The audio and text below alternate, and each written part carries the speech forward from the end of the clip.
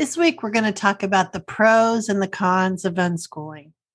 Lots of people sit on the fence trying to weigh it all out, making their lists for or against unschooling. And over in Unschooling Mom to Mom, the Facebook group, people post questions wanting to hear what everyone thinks. In the past, I've been pretty sure that society does a good enough job saying what they think is wrong with unschooling, but only unschoolers can tell you what's great about it. Then I realized that most people are way off the mark on the real pitfalls of unschooling. And yeah, there are some. Maybe we should talk about it. I'm Sue Patterson, longtime unschooling mom with 3 now grown unschooled kids. I pop onto this podcast each week to give you a little pep talk. Just 5 or 10 minutes of reassurance to help you start your week and keep you encouraged. Because one thing I know after 25 years of this, unschooling works. It just does. And maybe these little podcasts can be just the lifeline you need. And if you need a little more, I'd love to have you join us in my Creating Confidence membership group. We meet on Zoom calls, in a private Facebook group, and a WhatsApp channel, brainstorming and sharing solutions to everyday issues that come up. And one of the keys to unschooling success is about finding the support that works for you. So that's why I created the coaching group. You should join us. Okay, on to the pros and the cons. Since I obviously think there are more pros than cons, because this is the choice my family made, let's start with the downside. And it's not the things you're probably thinking of, because unschooled kids are prepared for adulthood. They do get into college. They make friends. They learn to manage in the real world. But here's what I think are some of the issues that might trip you up. There's no formula. When we say individualized, we mean it. You can't copy off of someone else's paper, read the secret recipe in some book. You have to look at your own child standing in front of you and figure out what needs to happen next. For some people, that's really freeing. For others, it can be terrifying. Usually because you were taught that you're not capable on your own. Unschooling moms and dads have to overcome some personal doubts and second guessing to get to this place where they can unschool with some relative degree of confidence. And maybe that's number 2. You never arrive. You never finish. You don't have boxes to check and call it done. You always have little worries here and there. Partly it's because you're a good parent. Partly it's because how do we ever know for sure about other people and what they need from us? That's why building trust and learning to communicate clearly makes all the difference. For some people, this is really hard. The third is that people pleasers sometimes have a lot to work through. Again, it's about that trust and confidence. John Holt, a pioneer in the research of homeschooling and unschooling, said that we have a hard time trusting children because we were convinced ourselves that we could not be trusted. And that's not true at all. Number 4, another problem with unschooling is that you have no one else to blame if things don't go as you envisioned. The buck stops here, so to speak. Or as my kids used to say, tag, you're it.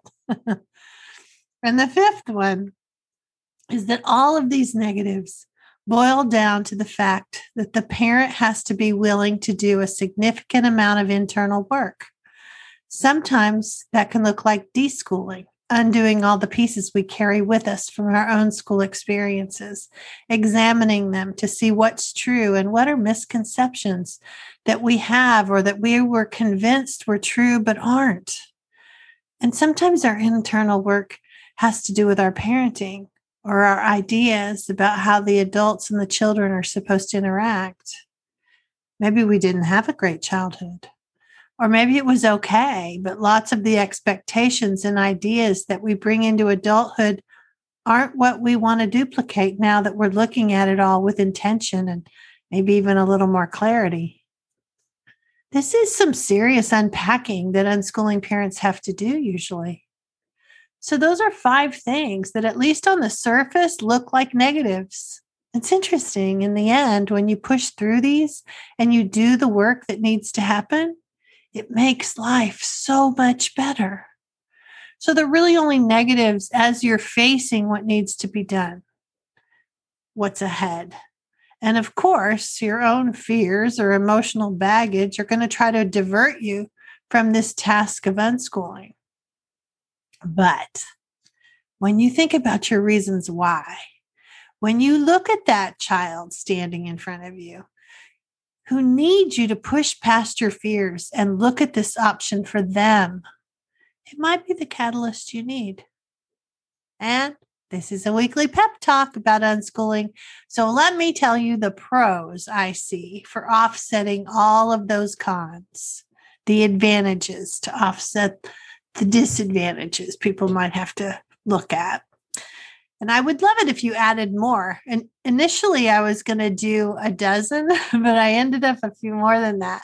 But if you leave it in the comments, either at the transcript page or at the platform where you listen to the podcast, I would love to hear your ideas of what are the advantages or the reasons or the pros for unschooling. Because the first one I have is that unschooled kids get to have a truly individualized education. They can learn at the pace that fits them, and not because a class of same-aged kids all have to be moved from point A to point B. Unschooled kids can take their time. Much has been written about hurrying kids through childhood, from one activity to another, class to class. This slower pace allows kids to absorb more information without the stress and the pressure of rushing. It allows them to create a habit of being more thoughtful and taking their time to make decisions. Unschooled kids can get to know themselves better and develop more self-confidence. They're not trying to please others, teachers or parents or peers. This allows them to be aware of their own preferences and not have to wait until middle age to figure out who they are or what they themselves actually like. Unschooled kids get to learn that failures don't have to be humiliating experiences to be avoided at all costs. Instead, they can see these disappointments as data to help them modify their decisions for next time. Unschooled kids get to follow curiosities, explore, discover, and have fun. And learning takes place right alongside all those activities. Unschooled kids get to learn how to navigate their way through having freedom and being able to make choices. You can't really learn to make choices if someone is always making them for you. So even when the decision doesn't work out, it's all part of a learning process that unschooled kids have time to work through. Unschooled kids learn how to find resources and explore their interests more deeply. This skill is so much more important than memorizing rote facts that can be easily looked up on their phone. Unschooled kids get to know that their parents are prioritizing the relationship with them. How they do in school or whether they excel aren't factors that have to be considered in whether or not they have their parents' approval. Of course, most people love their kids, but unschooled kids have the opportunity to feel truly unconditional love from their parents. Unschooled kids can be well rested. There's also a lot written about sleep deprivation that kids have to work through, especially teenagers, but not unschooled kids. They can sleep until they're ready to wake up. In my book, Homeschooled Teens, where 75 young people spoke about their lives without school, these were the advantages that they saw in this unconventional approach to their teen years. Number one, they saw that they have a happier approach to learning. They're not convinced that learning is drudgery. They haven't had boring information shoved down their throats year after year after year. They've been exposed to real-world opportunities. They're out in it all the time. They didn't have to wait until they were 18 or only read about it in a book. They've been able to avoid unnecessary stress, bullying, peer pressure, unnecessary competition. That's also commonplace in a school day. Their socialization opportunities are better because it's based on shared experiences and interests.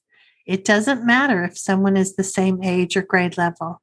Do they like the same things? That's the basis for friendship. And they have better influences, primarily because of this focus on connection within the family.